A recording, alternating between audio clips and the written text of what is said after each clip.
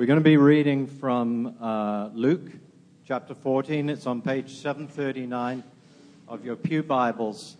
And Jesus is once more at a banquet. And in this passage, what he does through word and through action is he's demonstrating how different the kingdom principles are from the principles and values of the prevailing culture. So Luke 14, verse 1. Jesus at a Pharisee's house. One Sabbath, when Jesus went to eat in the house of a prominent Pharisee, he was being carefully watched. There in front of him was a man suffering from abnormal swelling of his body. Jesus asked the Pharisees, "Is it lawful to heal on the Sabbath or not?" But they remained silent. So taking hold of the man, he healed him and sent him on his way. Then he asked them, "If one of you has a child or an ox that falls into a well on the Sabbath day, will you not immediately pull it out?" And they had nothing to say.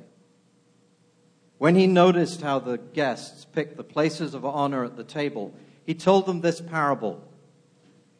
When someone invites you to a wedding feast, do not take the place of honor, for a person more distinguished than you may have been invited. If so, the host who invited both of you will come and say to you, "Give this person your seat." Then, humiliated, you will have to take the least important place.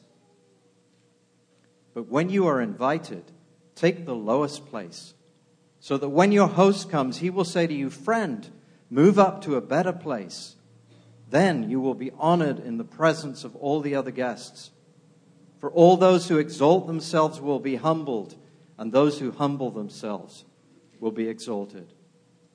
Then Jesus said to his host, "When you give a luncheon or dinner, do not invite your friends, your brothers or sisters, your relatives or your rich neighbors. If you do, they may invite you back, and so you will be repaid. But when you give a banquet, invite the poor, the crippled, the lame, the blind, and you will be blessed. Although they cannot repay you, you will be repaid at the resurrection of the righteous." The parable of the great banquet. When one of those at the table with him heard this, he said to Jesus, "Blessed is the one who will eat at the feast in the kingdom of God." Jesus replied, "A certain man was preparing a great banquet and invited many guests. At the time of the banquet, he sent his servant to tell those who'd been invited, 'Come, for everything is now ready.' But they all alike began to make excuses. The first said, 'I've just bought a field and I must go and see it. Please excuse me.' Another said, 'I have just bought 5 yoke of oxen and I'm on my way to try them out. Please excuse me.' Still another said, 'I've just got married so I can't come.' The servant came back and reported back to the master. Then the owner of the house became angry and ordered his servants, 'Go out quickly into the streets and alleys of the town and bring in the poor, the crippled, the blind, and the lame.' 'Sir,' the servant said, 'what you ordered has been done, but there is still room.' Then the master told his servant, 'Go out onto the roads and country lanes and compel them to come in, so that my house will be full. I tell you, not one of those who were invited will get a taste of my banquet.'" This is the word of the Lord.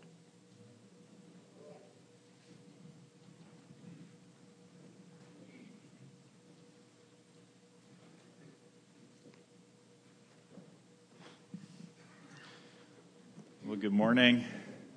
My name's Kevin. I'm one of the pastors here at Cornerstone, and it's my privilege this morning to open up this passage of Scripture that John has read for us and aim to apply it to our hearts and to our lives. We're in the middle of a series of messages on our Sunday morning gatherings where we are exploring through the Gospel of Luke how Jesus behaves and interacts at meal tables. And we're seeing how He inspires in us and demonstrates for us a radical hospitality. And this morning, really one of the great themes of this passage is that the kingdom of God is a feast. That the kingdom of God, the rule and reign, the realm in which Jesus has authority, the spaces and places and people who are under his rule and his authority, that's a feast. It's a great party. It reminds me of Jesus' first miracle when he came to a wedding feast in the little village of Cana of Galilee, and he turned water into wine. And he turned a mediocre party into a great feast, into a great party. It might be confusing to you. You may have some perceptions of Christianity, and you say, why in the world would Jesus throw a party? Why would Jesus really begin to reveal himself as to who he is and what he's able to do and accomplish? Why would he do that by throwing a party? Maybe you think of Christianity primarily as, don't smile too much, keep your nose clean, obey some rules, come to church on Sunday, keep your nose clean.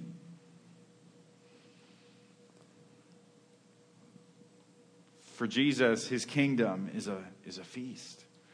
It's a party. It's a great banquet. We think of a great party, we need to have the best people invited. It's all about the guest list. Do we have a guest list that is exciting, a guest list that's interesting? Are we around? Are we surrounding ourselves with the people that we want to be identified with so that we can really even build up our own stature and our own reputation? This passage teaches us that, yes, the kingdom of God is a feast, but it's a feast for the humble. It's a feast for the humble. I want to explore that theme this morning, that the kingdom of God is this great party, this great feast, but it's not a feast that we would tend to think of it. It's a feast for the humble. I want to explore that theme by looking at three different environments. We want to look at the inner circle, we want to look at the open home, and we want to look at the humble feast. So the inner circle, first of all, verse 7 to 11, Jesus is, it says he tells a parable, and he's teaching a principle. And he's drawing on from well-known wisdom of the day and the cultural dynamics of what these kind of banquets that he was at the house of a Pharisee, of a prominent one.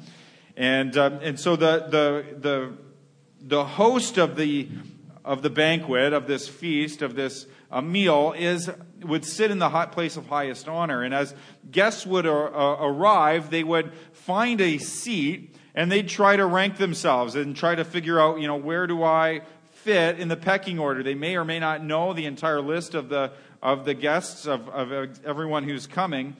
But the places of honor were the closer to the host that you were, was indicative of your space, your ranking in society and in the culture in the city of the day. And so Jesus says, it's so embarrassing if you put yourself in too high of a place, and the host has to come and say, oh no, there's actually someone who is more honorable, more higher ranking than you, and so I'm going to ask you to step down. He says, rather, no, you come and take a low place, and so then you'll be, the host will come and say, no, you shouldn't be sitting way down there. You should be sitting up here, and so you're exalted. And Jesus says he's teaching this principle that really runs all through the Scripture, that the one who exalts themselves will be humbled, and the one who humbles themselves will be exalted. We want to, as people who are often self-conscious and concerned about where we fit in and where we belong and how we belong, we're very conscious of, being parts of the right crowd, needing to fit in, needing to be part of that inner circle, right? We have this great fear of being the outsider, of not belonging. I've been influenced a lot, especially this winter, by the writings of C.S. Lewis. I read a really in-depth biography of him this winter, and he has a book called The Four Loves. And one of the kinds of love that he has is the love of friendship. And he makes these great points in this, great insights in this, in some of the chapters on friendship, where he says, if you just desire to fit in and you want to be loved by someone, but you don't really have a common purpose, something beyond, you just want that person to like you, you just want to belong, he says you'll never fit in. You see, friendship is always about something else other than the friendship itself. If you're just wanting to fit in so that you have this feeling of like, I'm in the inner circle, I'm in the know, you'll actually never quite fit in. But if your friendship is based on something greater and something beyond just the friendship itself, you'll actually begin to move in. If you look at people not for what, but if you look at people just for what they can contribute to you, i.e., friendship, belonging, feeling part of the inner circle, you'll actually never fit in. You'll actually never be in that inner circle. But if you look for what you can contribute, humbly, thinking not of your own interests, but thinking of the interests of others. That's what humility is. Not thinking less of yourself, but thinking of yourself less. Thinking not for what I can gain, but for what I can contribute. Jesus is teaching here, if you have this great fear of being an outsider, you'll always be an outsider. But if you approach people not for what you can get from them, but for what you can contribute, what you can give to them, you'll actually be welcomed in, and you're actually in the place of the insider. You exalts himself will be humbled. You'll never quite fit in, but those who humble themselves will be exalted. If you'll stop just thinking about what you can gain from other people, but rather what you can contribute to them, you'll actually feel like you're more and more included. Some of us struggle with that, feelings of inclusion. Maybe it's even in the church. And you say, well, for me to fit in and to fit into this church, I actually need to be friends with those 3 different people. Well, if you look around, we're too big of a church for that to actually be possible, right? We can't all be super tight with everyone else in this room. And for those who are part of our church who aren't in the room at the moment. And if we're thinking just about, unless I'm friends with them, unless I'm on the inner circle and they're the core, they're the cool people, they're the cool kids from high school. Some of us haven't moved beyond high school, right? Unless we move beyond that, what can I gain from them to what can I contribute? We'll actually never quite be included. We'll never quite belong. Again, humbling yourself is not to say, I'm the worst person in the room. It's to think less of your own interests, but to think more as to what I can contribute to the interests of others. That's what Philippians 2 is all about. That great passage. Some of us were at Jeff's wedding yesterday, Jeff and Michelle's wedding, and that was their passage. Each of you should look not only to your own interests, but also to the interests of others. Let the same mind that was in Christ be in you, who had this place of honor, equality with God, didn't grasp onto it, made himself a servant, came to serve others, to love others, what he could contribute to others. And it was through that release of his position, release of what was due to him, but what he could give to others. It's in that way that God exalted him to the highest place, gave him the name that's above every other name. Jesus is teaching here. If you have this desperate fear of being an outsider, you're always going to be an outsider. Until you can look at others and say, I want to love you just for the sake of loving you, just to what I can contribute, then you'll finally move towards friendship, towards places of being honored. towards belonging. The inner circle. Secondly, the open home. Verse 12 to 14. When you give a luncheon or dinner, don't invite your friends, your brothers, relatives, or your rich neighbors. Sounds pretty clear. Sorry, Mom, Dad, not coming over anymore. Some of you, that's a great relief. Some of you are like, brothers and sisters, sweet. I don't have to spend any time with them anymore. So what's Jesus teaching here? So what you're not doing now is going out and say, well, I follow Jesus, so call up your basically your friends and your relatives and say, well, I'm not allowed to hang out with you anymore because I follow Jesus. Well, later on in this chapter, Jesus says, hate your mom and dad. So what's he doing? He's using what's called an idiom, a Semitic idiom, where, for example, when he says, hey, unless you hate your mom and dad, you can't be my disciple. He's saying your devotion to me, your love for me should be so great, should be so much greater than your love for anyone else, that your love for anyone else actually looks like hate.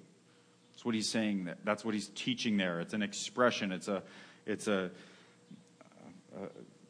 form of speech that he's using to teach how great our love and devotion for him should be.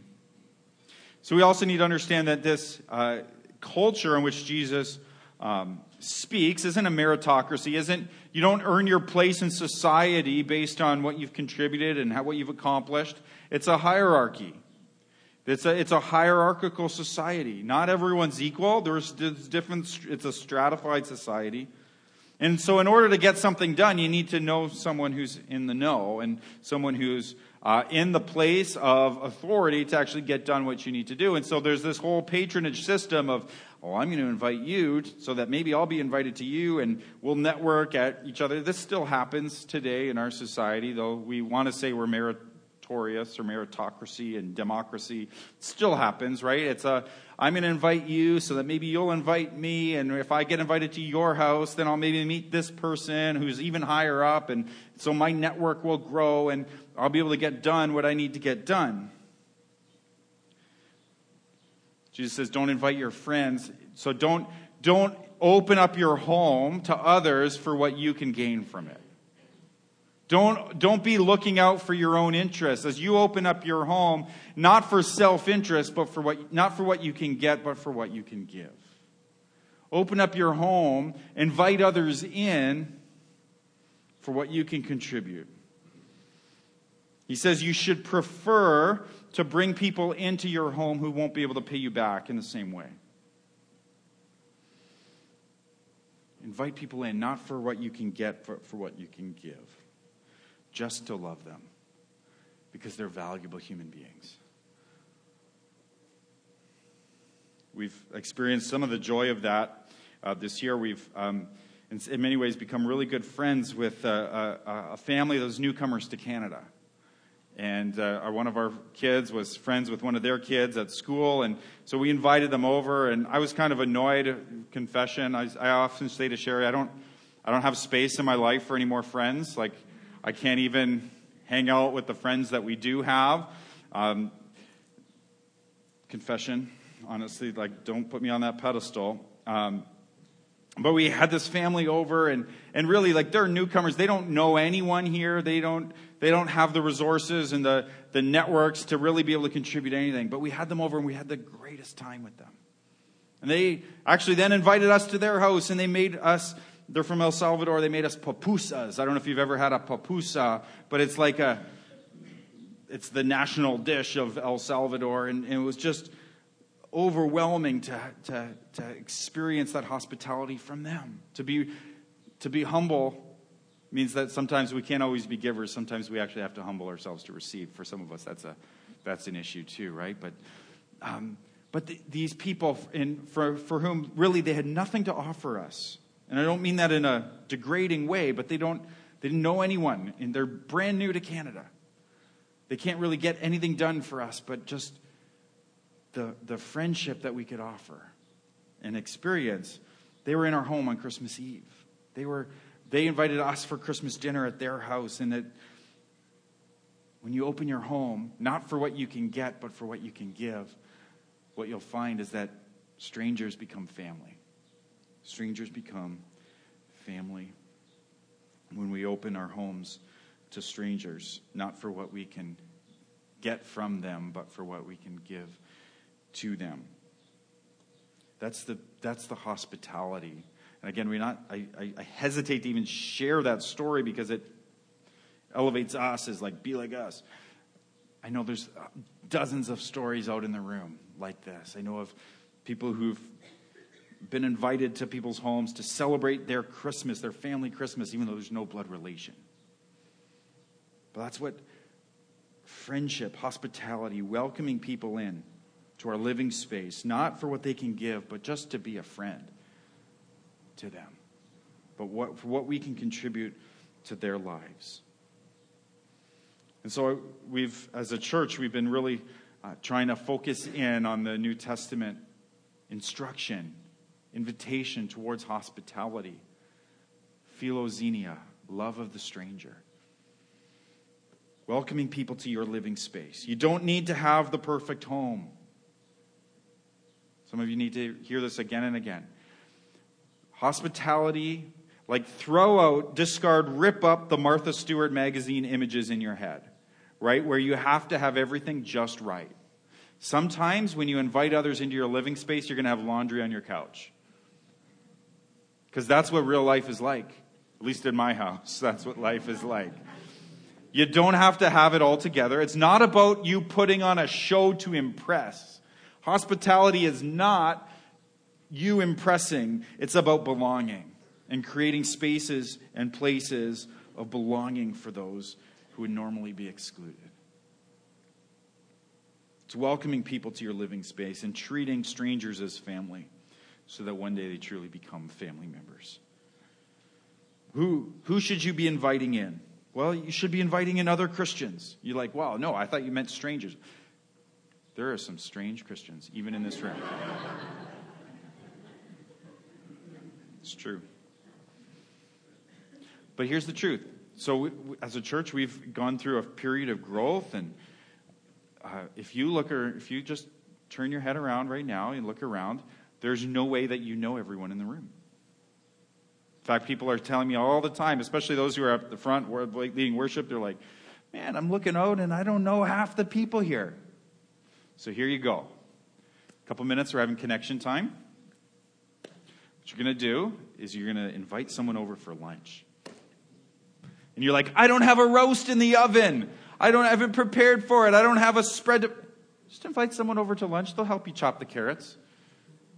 Invite someone into your living space. Someone you don't know. Even if you haven't figured out what you're going to even have for lunch, Domino's Pizza is just down the street.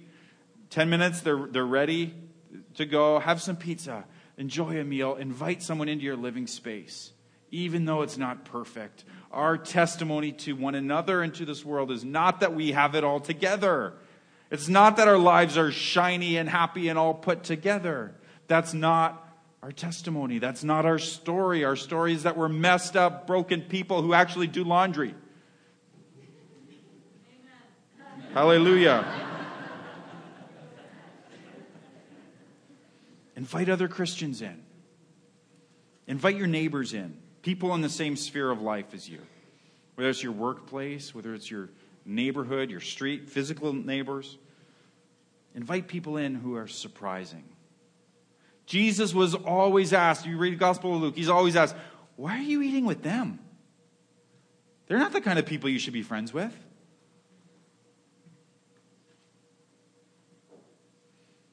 Invite people in. Maybe at connection time when you're going to invite someone over or you're going to receive that invitation and take someone up on it, maybe it's going to be someone who's different age, different socioeconomic status, some different background, someone you don't know. But someone who's different, an unnatural, a surprising friendship might emerge. And then Jesus, of course, here teaches that we need to welcome into our homes those who are needy. Bring them in. He says, the poor, the crippled, the blind, the lame. Don't just invite them because they won't come. You need to pick them up and bring them in.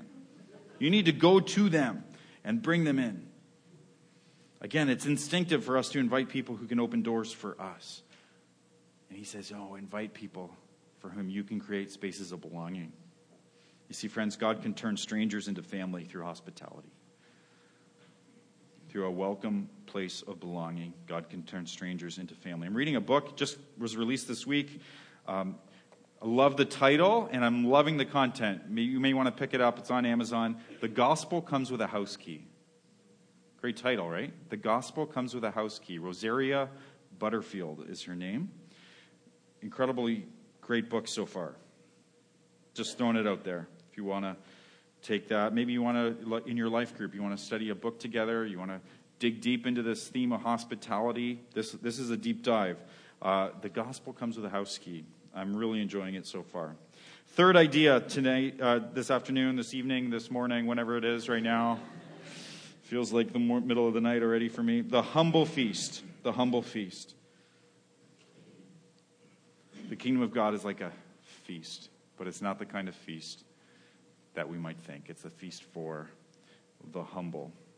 How do you have to humble yourself to be a part of this feast? The feast is for the humble because it's free.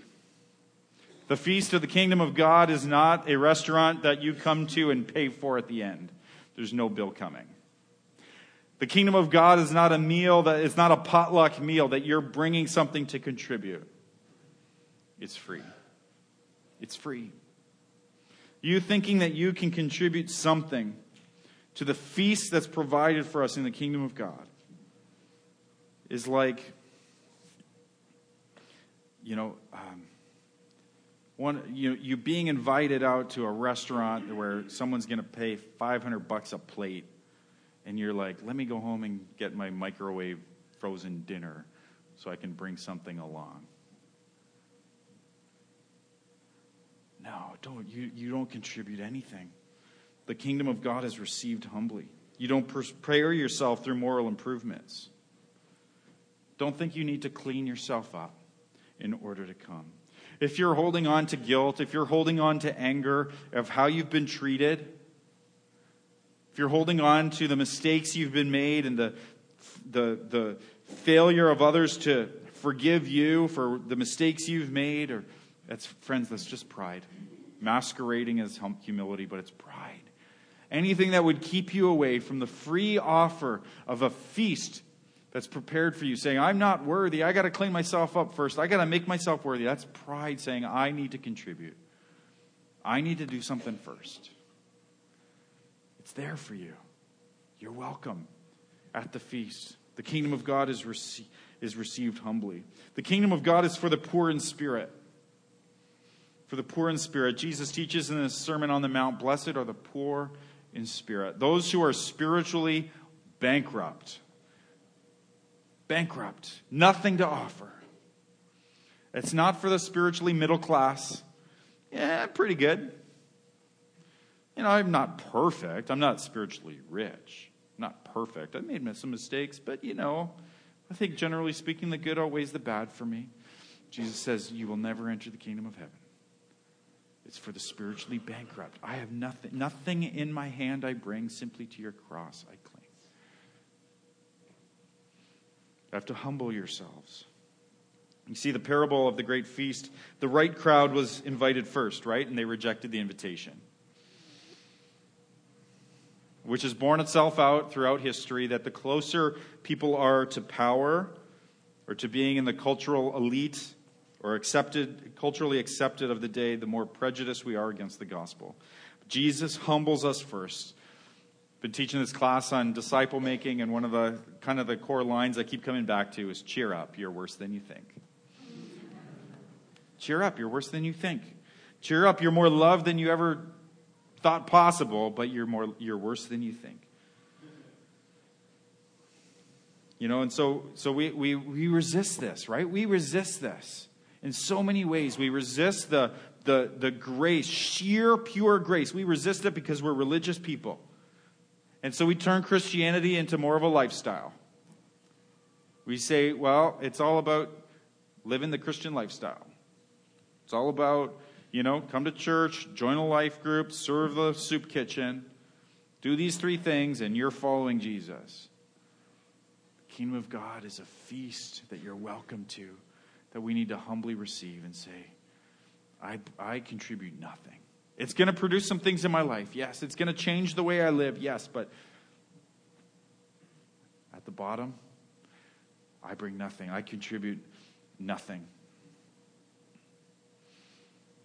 The kingdom feast is for the humble because it must be a priority too.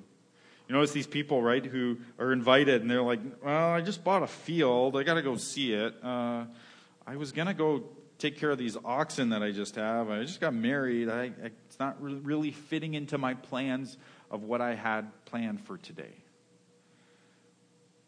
See, the kingdom, we have to humble ourselves under the priority of the kingdom. That Jesus in his kingdom takes precedence. It's going to change our agenda. It's going to change our calendars. It's going to change our pocketbooks. It's going to change things in our life because it's the most important thing. It's the most important thing. And it's going to bring disruption. How can God give it to us for free? Hospitality is expensive. It is. It's expensive. It's going to cost you time. It's going to cost you money. It's going to disrupt your life. If we live with hospitality, how can God give hospitality this feast for free? Hospitality is expensive. It's because he paid for it.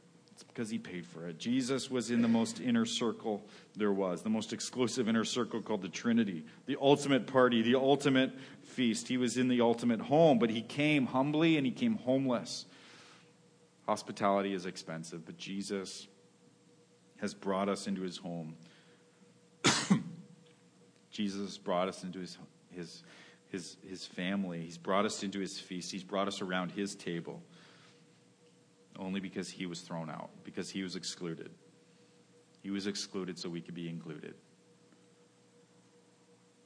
So Jesus' hospitality brought you in. And his call, his invitation for us is to do for others what he did for us. Do for others what he did for us. He's welcomed us in. And now let's welcome others in. Let's pray. So, Father in heaven, we do ask that you would just amaze us with the grace of the Lord Jesus, who, though he was rich, for our sakes became poor, who paid the great cost to provide the ultimate feast in the ultimate home as part of the ultimate family.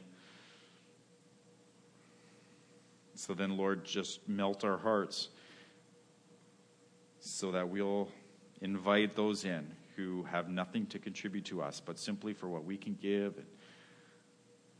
So, Lord, make us a humble people, ready to give and to receive hospitality from you and from one another. In Jesus' name we pray.